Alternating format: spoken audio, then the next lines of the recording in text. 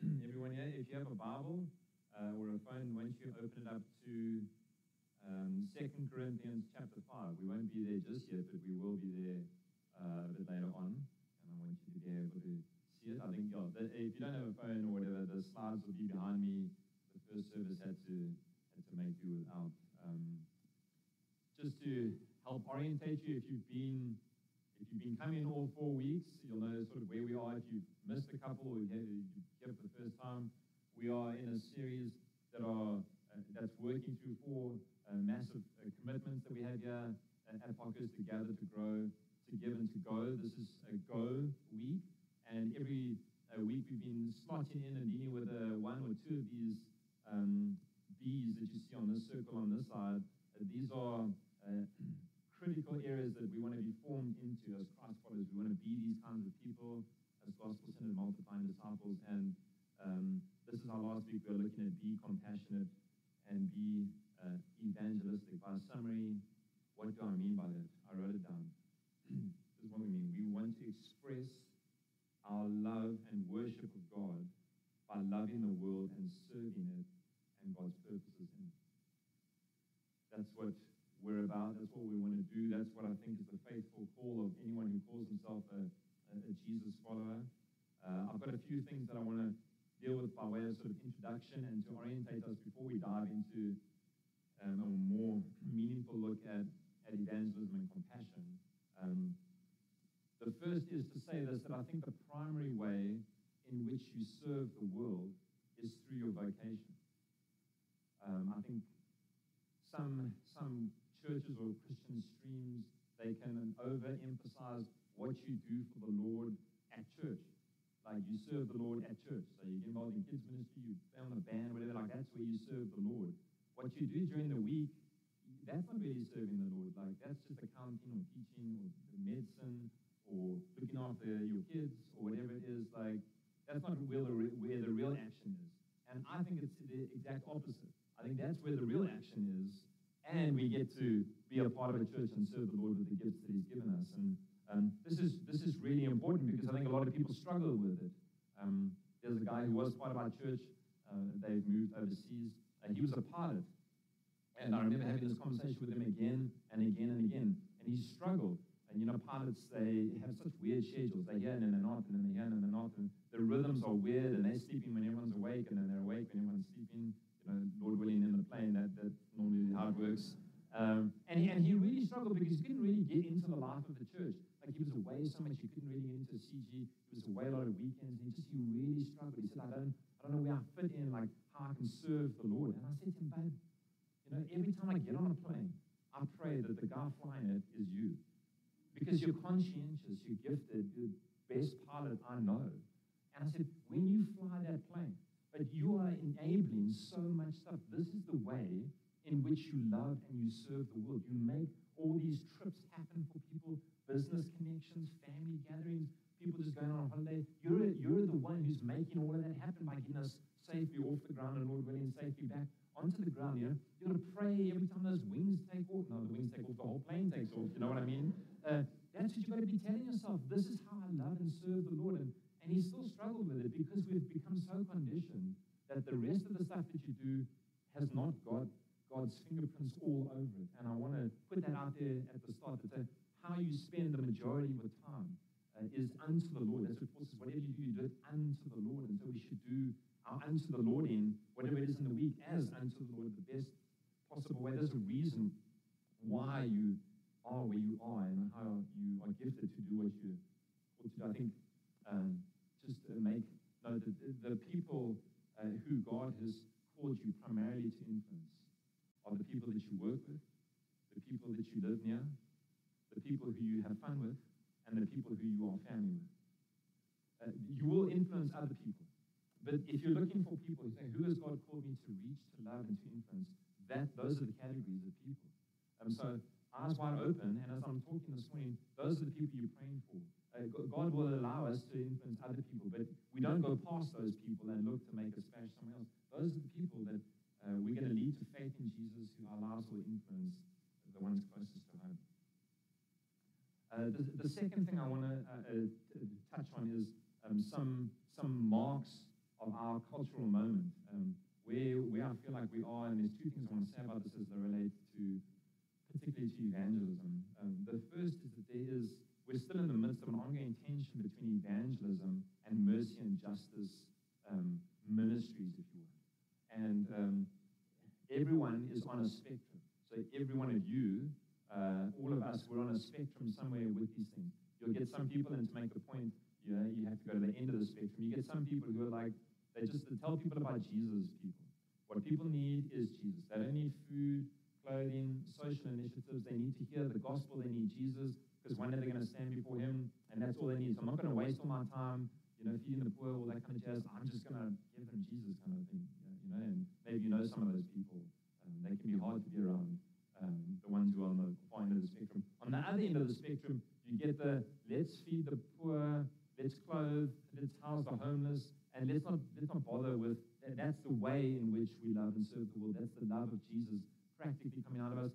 We don't actually have to talk to them about Jesus. We just need to do all of these things that are good things, but it misses the message of Jesus. And you can hear already that I'm advocating that it's something more of the middle, where we do both and. I think the love of Christ sends us out into the world with a message that is an articulation of the gospel. And it's important that we don't cloud things here and get things confused. The gospel is a message of good news, of the reconciliation of the world through the person of Jesus Christ, and the recreation of the entire cosmos because of what he has done. It's not to be confused with a million other things. We need to be clear on that, otherwise everything gets muddy. But because we believe the gospel, we then go out to love and to serve the poor, to do mercy ministry. But there is a priority, I would say this. Tim Keller puts it this way. He says evangelism is the most basic and radical ministry possible to a human being. This is true not because the spiritual is more important than the physical, but because the eternal is more important than the temporal. So we're saying it's like the spiritual is not more important than physical, but it has a primary, a focus, and a priority because eternal things are weightier than temporal things. I will say this, you're going to stand before Jesus whether you die of starvation or whether you die with a full stomach. That's more me putting it more crudely than Tim Keller is more eloquent, but I'm basically saying that spiritual things are eternal, physical things are temporary. But a true understanding of the gospel should catapult us out from ourselves into the world with both the gospel message and loving and serving. That's the one cultural tension we find ourselves in. The second one is this, that faith is being pushed to be a private thing and an individual thing. A private and an individual thing. The Barna company, they do a lot of research on Christian trends and stuff. A few years ago, they did a poll amongst millennial Christians, and they found this. 94% of those polled agreed that the best thing that could ever happen to someone is for them to come to know Jesus. 94%.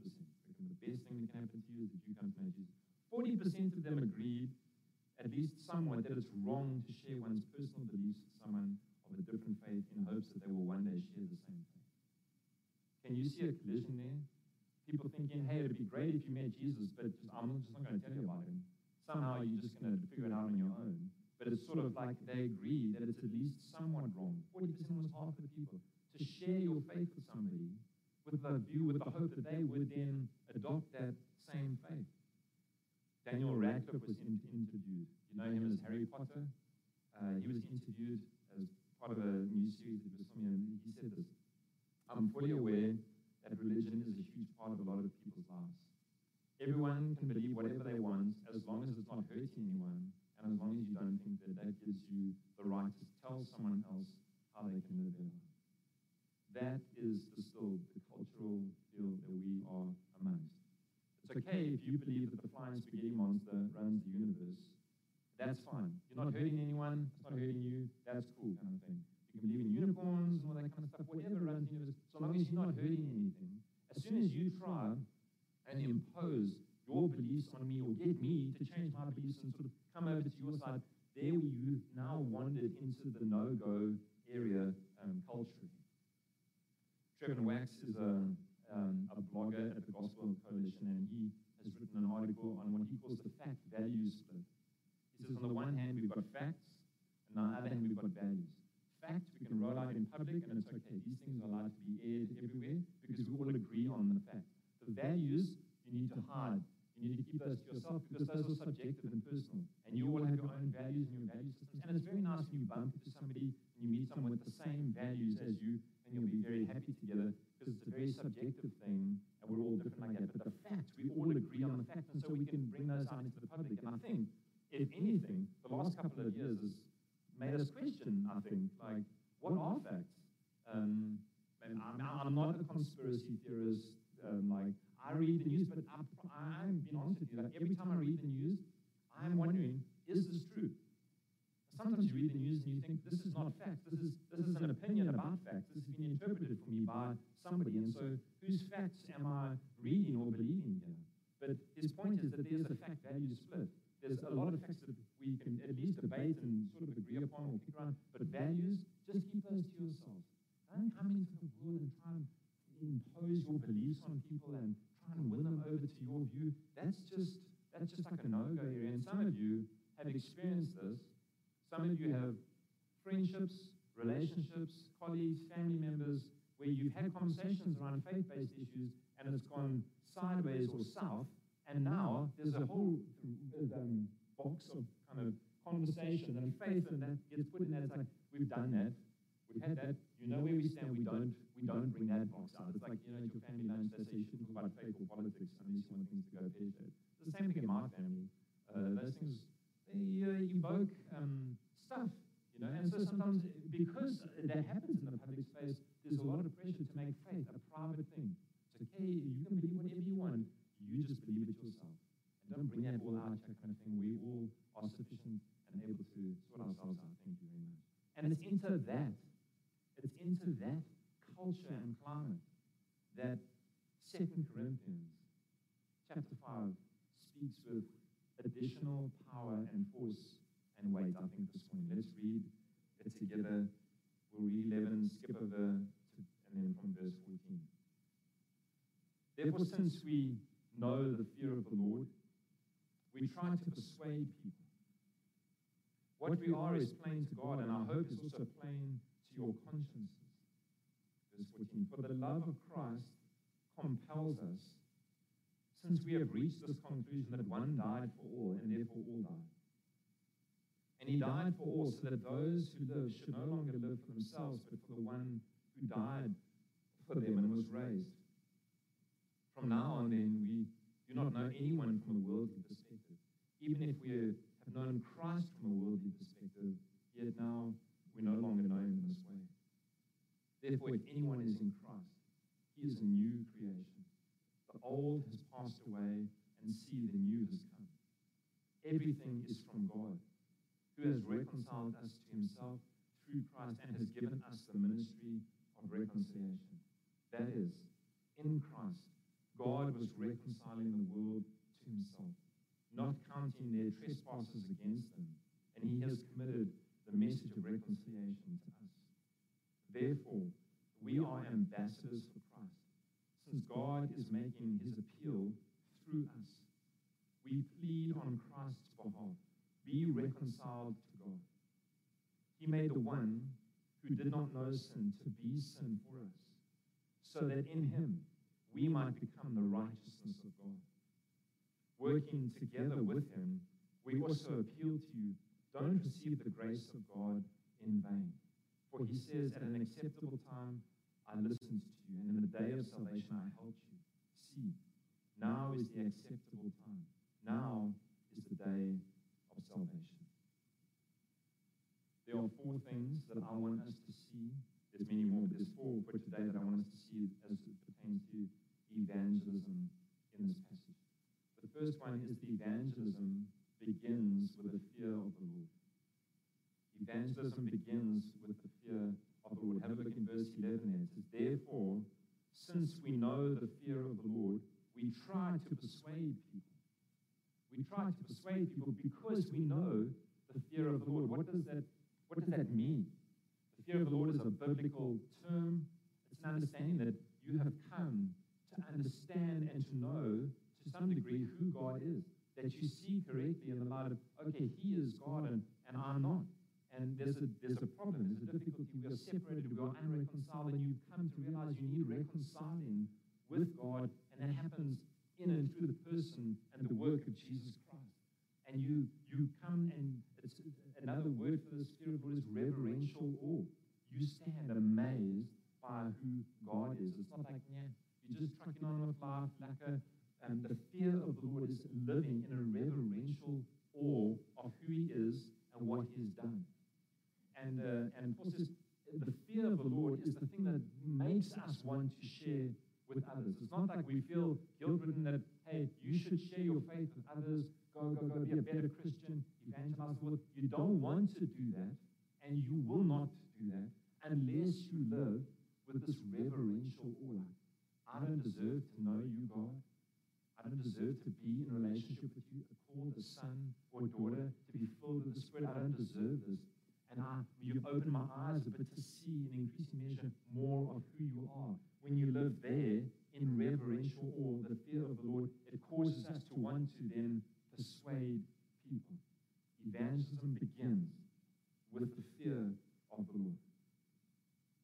Second is that evangelism is fueled by the love of God. It's fueled by the love of God. Have a look in verse 14. It says, for the love of Christ compels us. The love of Christ compels us. It's very important to get these words clear. It's not our love for Christ that compels us. Okay? It's not how it works. It's not, I love you, Jesus, and so I'm going to go and tell everyone about you. It's this, the love of God compels us. It's God's love for you that compels you. It's God's love for others who have yet to meet Him. That's what compels you. You come to understand. This is what it means to be a believer in Jesus. You have come to understand that the Father has set His affection on you, that He loves you in spite of yourself. He loves you. He loves you. He loves you, and you are secure in His love forever. He loves you, and He loves others. You look at your neighbors, you look at your family, you look at your colleagues, and you realize God loves them in the same way that He loves me, but they don't know it yet. And so the love of God that I experience and have experienced and will continue to experience compels me to go to those who God also loves, to share with them and to persuade and to try to convince them God loves you. God has set His affection on you. He wants you to know Him. He wants you to be reconciled. You can be motivated by a lot of other things in evangelism. It is very, very easy when it comes to evangelism, to guilt Christians into feeling you should share your faith with them. I grew up hearing this again and again. Like, it's easy. I'll do it now quickly as a pastor. And because I'm showing you what you shouldn't do. How many of you have shared your faith with somebody recently? Now you all feel terrible because you haven't. And then I can just explain and say, well, you're a bad Christian. Do more of that. Get your act together. God loves you more, and whatever, blah, blah, blah. And then you leave motivated by what? Yeah, guilt. Guilt has short legs. It doesn't get you far or very quickly anyway. And it runs out of steam. Guilt is not a motivator for evangelism. The love of God that God has for you and for others, that motivates evangelism. Because you're trying to just share a love story. God has loved you. God does love you. You can talk about the love of God. You're not talking about adherence to rules and hoops you need to jump through and all this stuff. You're sharing a love story that God has set His affection on you and changed your life. And He's done the same for them, but they haven't realized it yet. And that motivates us, not a whole bunch of other stuff, pride, duty, fear of God, all that stuff. He says the love of Christ compels us. The third thing is that evangelism relies on the power of the gospel. Evangelism relies on the power of the gospel. Have a look at verse 18 with me. It says, everything is from God, who has reconciled us to Himself through Christ and has given us the ministry of reconciliation. That is, that in Christ, God was reconciling the world to Himself, not counting their trespasses against them. If you've been coming to Parkhurst for a while, you've probably heard this droned on about a lot. If you're new or you're visiting, this may be new to you. You may not even have heard this at a different church. I pray you have. We believe this with all of our strength here, that God reconciled you to him. You did not sign up for reconciliation. You didn't put your hand up and say, God, I want to get right with you. It says there that in Christ, God has reconciled us to himself. That in Christ, God was reconciling the world to himself. Who's doing the reconciling? God's doing the reconciling. Here's the truth of the scriptures is that we were dead in our sins. You were a spiritual corpse that needed a resurrection. Corpses don't sign up for the resurrection. They get resurrected. That's what happened to you. You didn't sign up for it. You didn't choose God. God chose you. He chose you, and he resurrected you. He effected a resurrection against your will. If it was up to you, you wouldn't have picked him. In a million years, you would have never picked God. He chose you because he loves you, and he poured out mercy on you, and he made you alive in Jesus Christ. If you are a Christian, that's what happened to you. God does the reconciling. That's why the point is that the power is in the gospel. God does the reconciling. How many of you have shared with somebody again and again and again and again, and there's nothing happening? And you've given up on them, or you're close to giving up. Guys, it's not up to you. It's not up to the power of your words, the persuasiveness of your presentation, the persistence of your prayers. There's a lot of peas in there. That's unplanned, spontaneous. I'm running out of peas and any energy now. Right. Short-circuiting out. It's not up to you how slick you can get, even how much you plead. God does the reconciling. God does the resurrecting. We get to speak, we get to pray, we do get to share, but God does all the heavy lifting. And it's amazing. It should blow our minds and give us a massive confidence that God, you are the reconciler. You are the life giver. You are the resurrector. Would you do that again? And the people where we would love to see this happen. Paul puts it this way in Romans 1, verse 16. He says, "For I'm not ashamed of the gospel.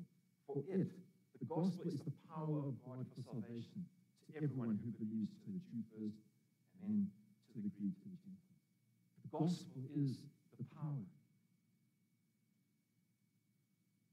I want to briefly pause here and say, you might be here this morning hearing all of this, and you may not be reconciled to God.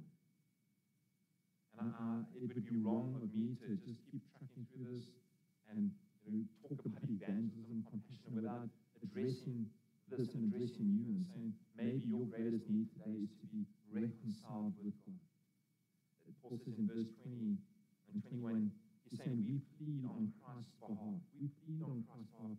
Be reconciled to God. It says at the start of chapter 6, it says, today is the day of salvation. God brings and reconciles people to himself in all kinds of strange ways. And if you feel like God has been working in your life, you wouldn't consider yourself a believer in Jesus yet, but God is doing stuff in your life. You feel drawn to him. You have questions. There's stuff going on. I want to encourage you. The Bible says that today is the day of salvation. It's not Tuesday, not when you've got your questions figured out, not whenever. Today, if you feel God is drawing you to himself, today is the day that you respond. You say, God, I'm crossing the line of faith with all my questions, with all my doubts, with all my baggage. I don't feel like I should be on the team.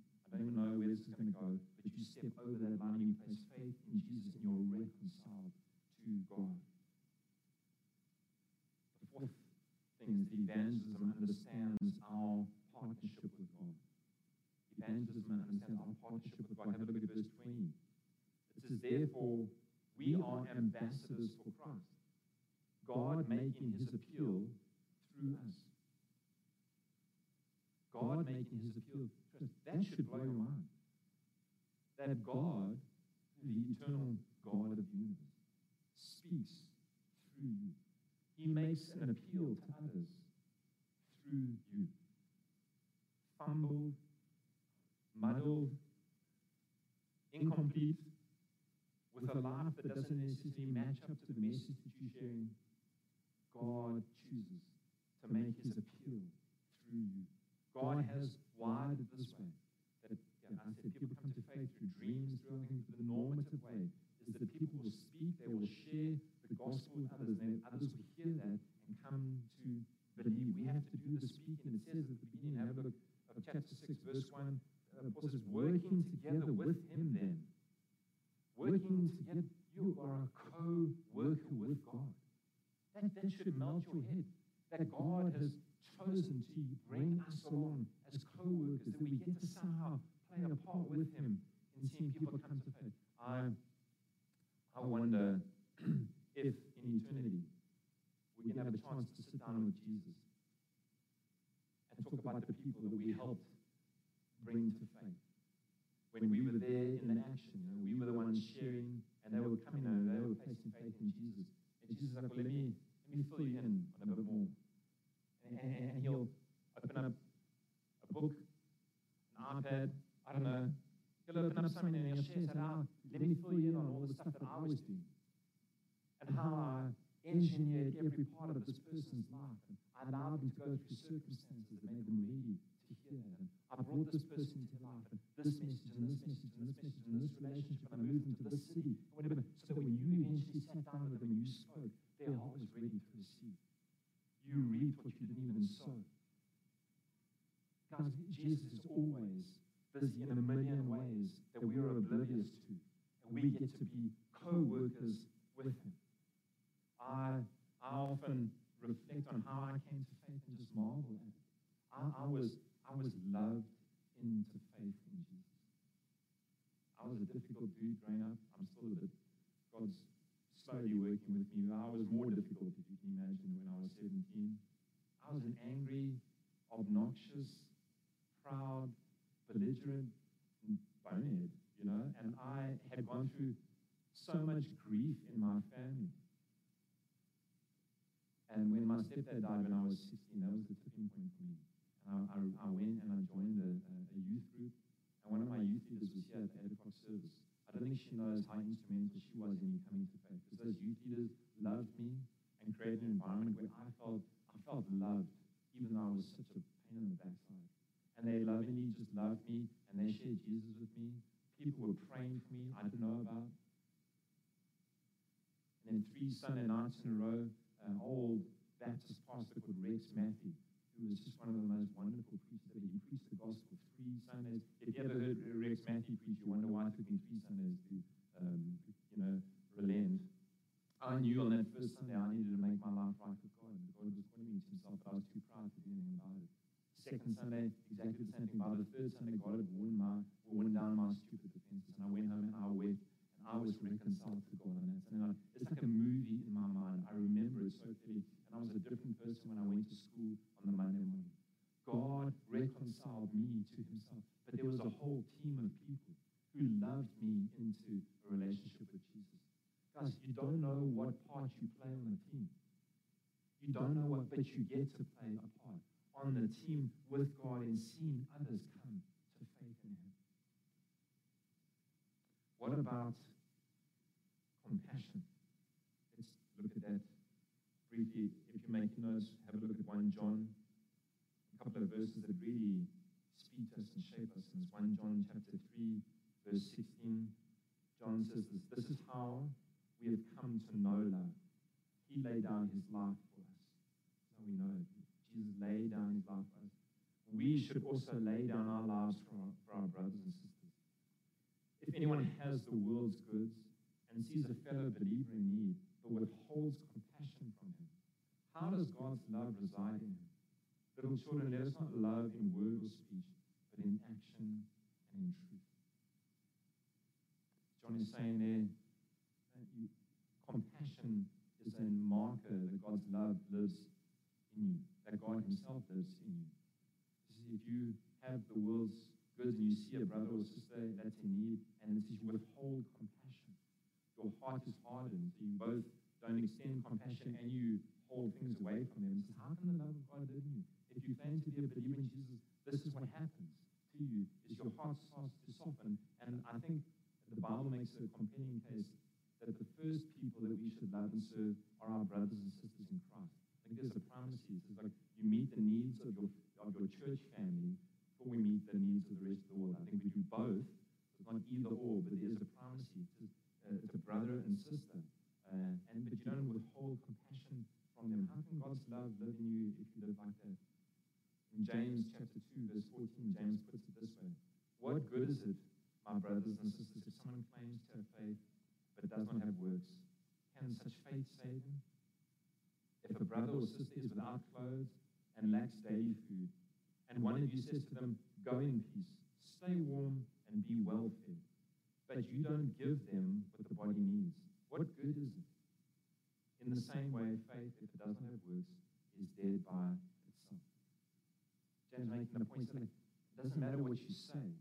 If your faith doesn't have accompanying works, it's dead. It's dead. There's nothing there. It doesn't help anyone who is starving or needing to say, "Go in peace, stay warm, and be well fed." They don't need a pep talk. It says, but you don't give them what the body needs. People in poverty don't need pep talks. They need our compassion and our love and our help. I want to say a bit on this because South Africa is a unique challenge in this. There are ways in which our helping can hurt. There are ways in which our helping can hurt. It can further entrench power discrepancies and power struggles, and can further entrench systemic poverty. We need to be very wise and clear in how we help the poor. And another thing that, it won't have escaped your notice, and I said this a couple of weeks ago, we live in the most unequal society in the world. And so it can become overwhelming for those who have to live in this country, because there are needs everywhere. You can't drive from here, you can't drive 5 K at every road, but there's people who have needs. You just read the news, you just live in this country, you'll be overwhelmed with need. You know what happens when you get overwhelmed with need? You withhold compassion. As a protection mechanism to protect yourself, you harden your heart. So you pull up to the robot and you feel nothing. Again and again, we just harden our hearts. I'm not saying that we should do everything. We can't do everything. You can't meet every need. You can't take this passage too literally and just see everyone that you see who has needs, you just give. You will end up with nothing in this country. But because we can't do everything, does that mean we should do nothing? No, of course not. We need to be wise and stretched and live sacrificially as those who have to say, "Lord, would you lead us in ways in which we can genuinely help people at cost to ourselves?" Not because we earn brownie points with you, but because we are motivated with compassion. The love of God lives in us and sends us out in this nation to love people and to serve and to meet their needs. And sometimes it won't just be material needs. Sometimes it will be other needs of friendship and relationship and just being seen. Just being seen. Those who have are experts in making the poor disappear. And I think it's a dehumanizing thing that we need to repent of. They make eye contact. It's unsettling. I understand it. It's unsettling. I walk my dog on the street. There's a whole bunch of homeless guys there. Every now and then they come to chat to me. Those aren't too scared of the dog. He's a staffy. Everyone thinks he's going to chow them. And some of these guys come and they'll ask me for stuff. I say, "Guys, look, I don't have anything with you," kind of thing. But I'm willing to talk to them and engage with people.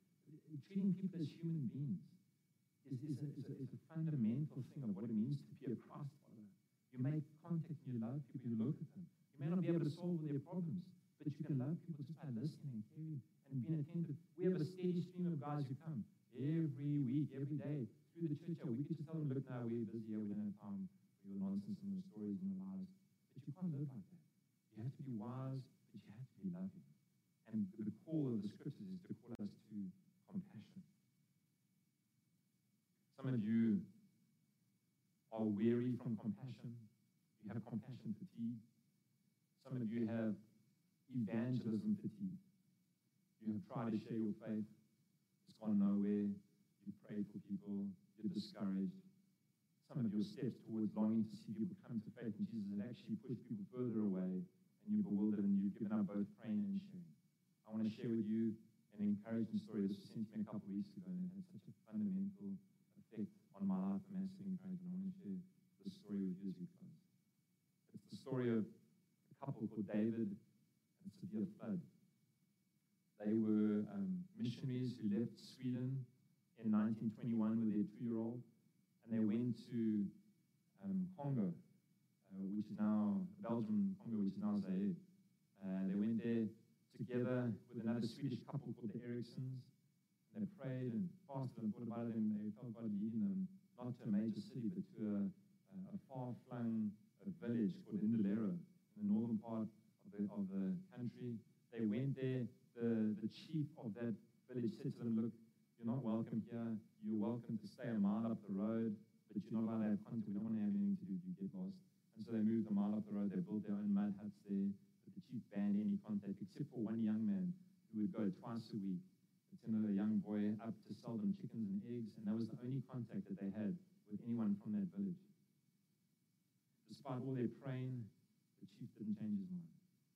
So severe flood, the mom decided, okay, well, Lord, if this is the only person from this area that we're going to have contact with, we're going to pray and seek to lead this young boy to Jesus. And that's exactly what happened. He became a believer in Jesus. Not long after that, severe flood became pregnant. The Ericksons, who were the couple with them, had malaria again and again and again. They tapped out. They were like, this is too tough. We can't do this anymore. And they left, and they went back to the main mission station, and the floods carried on there. Severe flood got hammered by malaria a couple of times in her pregnancy. She gave birth to a daughter whose name was Aina. 17 days after she gave birth to Aina, she passed away. Something inside David Flood tripped and snapped. He buried his wife quickly in a shallow grave, took both his kids down to the main mission station, handed over his new daughter Aina to the Ericksons, and said to them, I'm leaving, I'm done, God has ruined my life. And he left Congo and went back to Sweden, ran away from God's call from his life, and just tanked it. The Ericksons took in Aina. 8 months later, they contracted some weird disease, and both of them passed away within days of each other.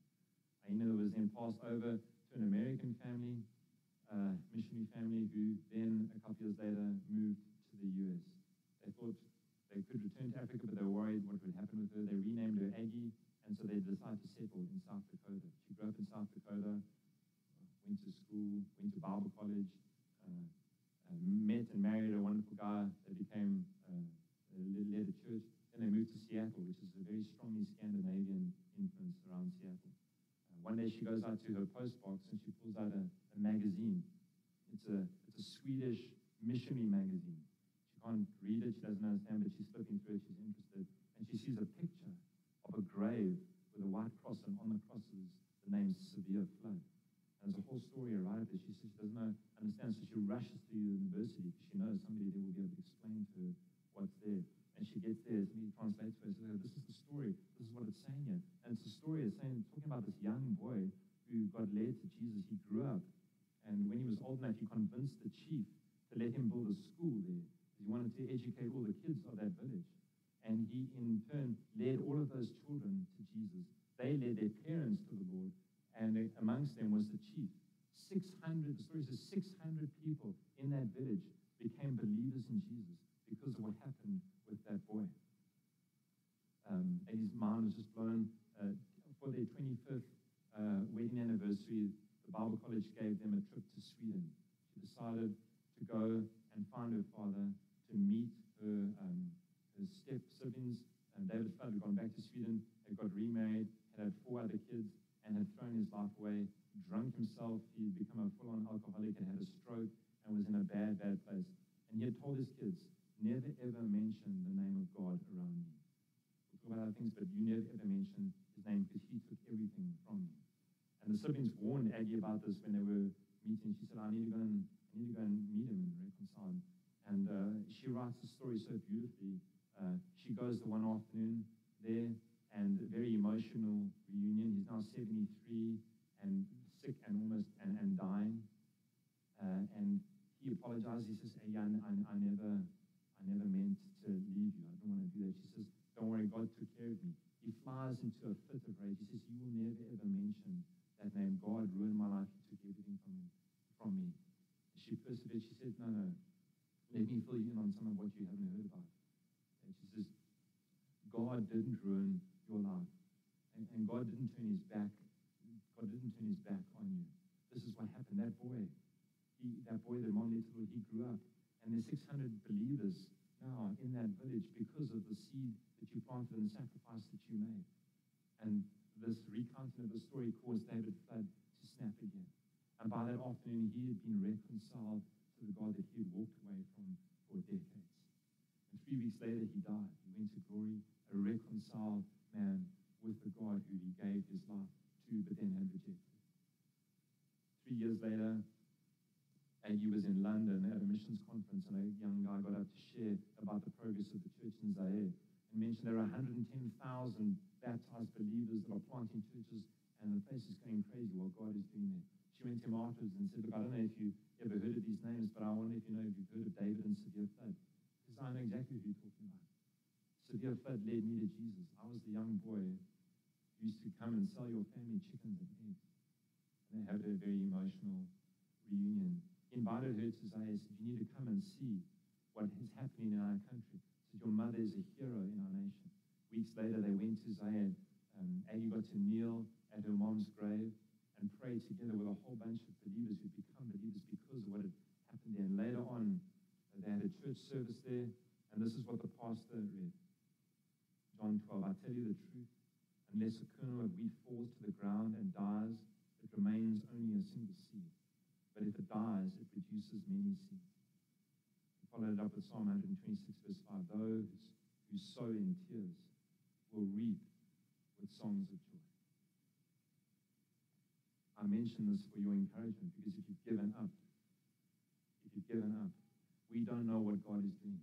David Flood walked away from God because he didn't know what God would do. What the power of one single seed is. Guys, we're called to plant seeds, not to cause growth. We're called to plant seeds, not God does the growing, God does the reconciling, God does all the heavy lifting, but he's called us to be planters of seeds and to lay down our lives for him. I neglected to mention it at the 8 o'clock, so I'll mention it here, and maybe it's recorded. I was praying this week and deeply moved as I was praying and pleading with God that he would do many things in us and amongst us, but particularly this, that God would put his hand on some of the people in our church and burden them, break their hearts from the nations of the world, where the seeds haven't been planted yet, or where the harvest hasn't been brought in yet, and that you would go, and it would be our great privilege and delight as a church to send some of you to the nations of the world. Not even necessarily to live as full-time missionaries, but to work, to use your vocations, but you go with that burden that you're planting seeds or you're harvesting enjoy what others have sown in tears. That God would do that. It wouldn't be a work that we summon in ourselves, but that God would arrest us and send us. As we close this morning, I want to encourage you this morning again to pray, to revive hope in your own heart again, that somebody who you've given up on, that they're not too far. No one's too far from God. No one is beyond his arms' ability to reach and to save. And it may look like it's going nowhere. It may be the most discouraging thing, but I want to encourage us to pray again, to keep knocking, to keep pleading, and to keep speaking. And then we trust the results. We leave the results up to God. But we pray, we plead, we persevere, we go. And we trust that God would have compassion on others like he has had compassion on us. Let's pray together.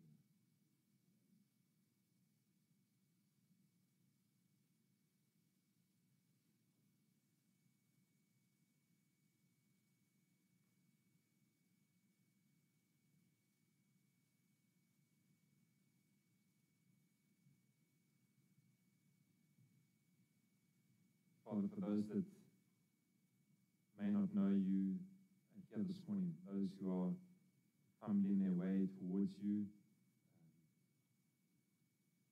have questions, that sense that something is happening in their lives. You are doing something in awakening them to the need for you, the reality of who you are. We pray for the outpouring of your mercy and your grace on those today, that you would give them courage and grace to respond to what you're doing in their lives, that today they would cross that line of faith, that they would realize that you are reconciling them to yourself, and it would be a turning point for them now and for all eternity. And for those of us who you have reconciled, we want to say again this morning, Father, that we love you. We realize we don't deserve this. We don't deserve to know you, to be loved by you in such extravagant ways. And here we worship you. We just say thank you, Father, for resurrecting us. Thank you for reconciling us. It's changed everything about who we are and how we live. And we just want to say thank you and acknowledge your grace that's been lavished over our lives. And we come again to you this morning and plead for those who don't know you yet, who haven't experienced the love of God washing over their hearts. And we plead with you to have mercy on our family members, on our friends, on our colleagues, on our neighbors, and on others who still need. Please, Jesus, you're always working. You're out in the harvestfields working. We pray you give us eyes to see what you're doing and courage to join you. And I do pray that you, in your kindness, Father, would lay your hand on the lives of people in our church and call them to be seed sowers in the nations. That they would be willing to be seeds sown in their very lives, be seeds that are sown that may bear fruit in your time. There's some seeds die, others can't germinate from that. We pray to give courage and clear calling to some to follow you and to respond to you in this. Thank you for cleansing us of our sin. Thank you for making us alive in you. Where it says that we are new creations in you. And we marvel and revel in that we are new creations in you. We pray that you would send us out of this building today as sent ones, eyes open, looking into the world to see who we can love and serve with the message of the gospel, and with love and compassion meeting their needs. You would surprise us by how you work and how we meet you in what you're already doing out in the world. We pray that this would be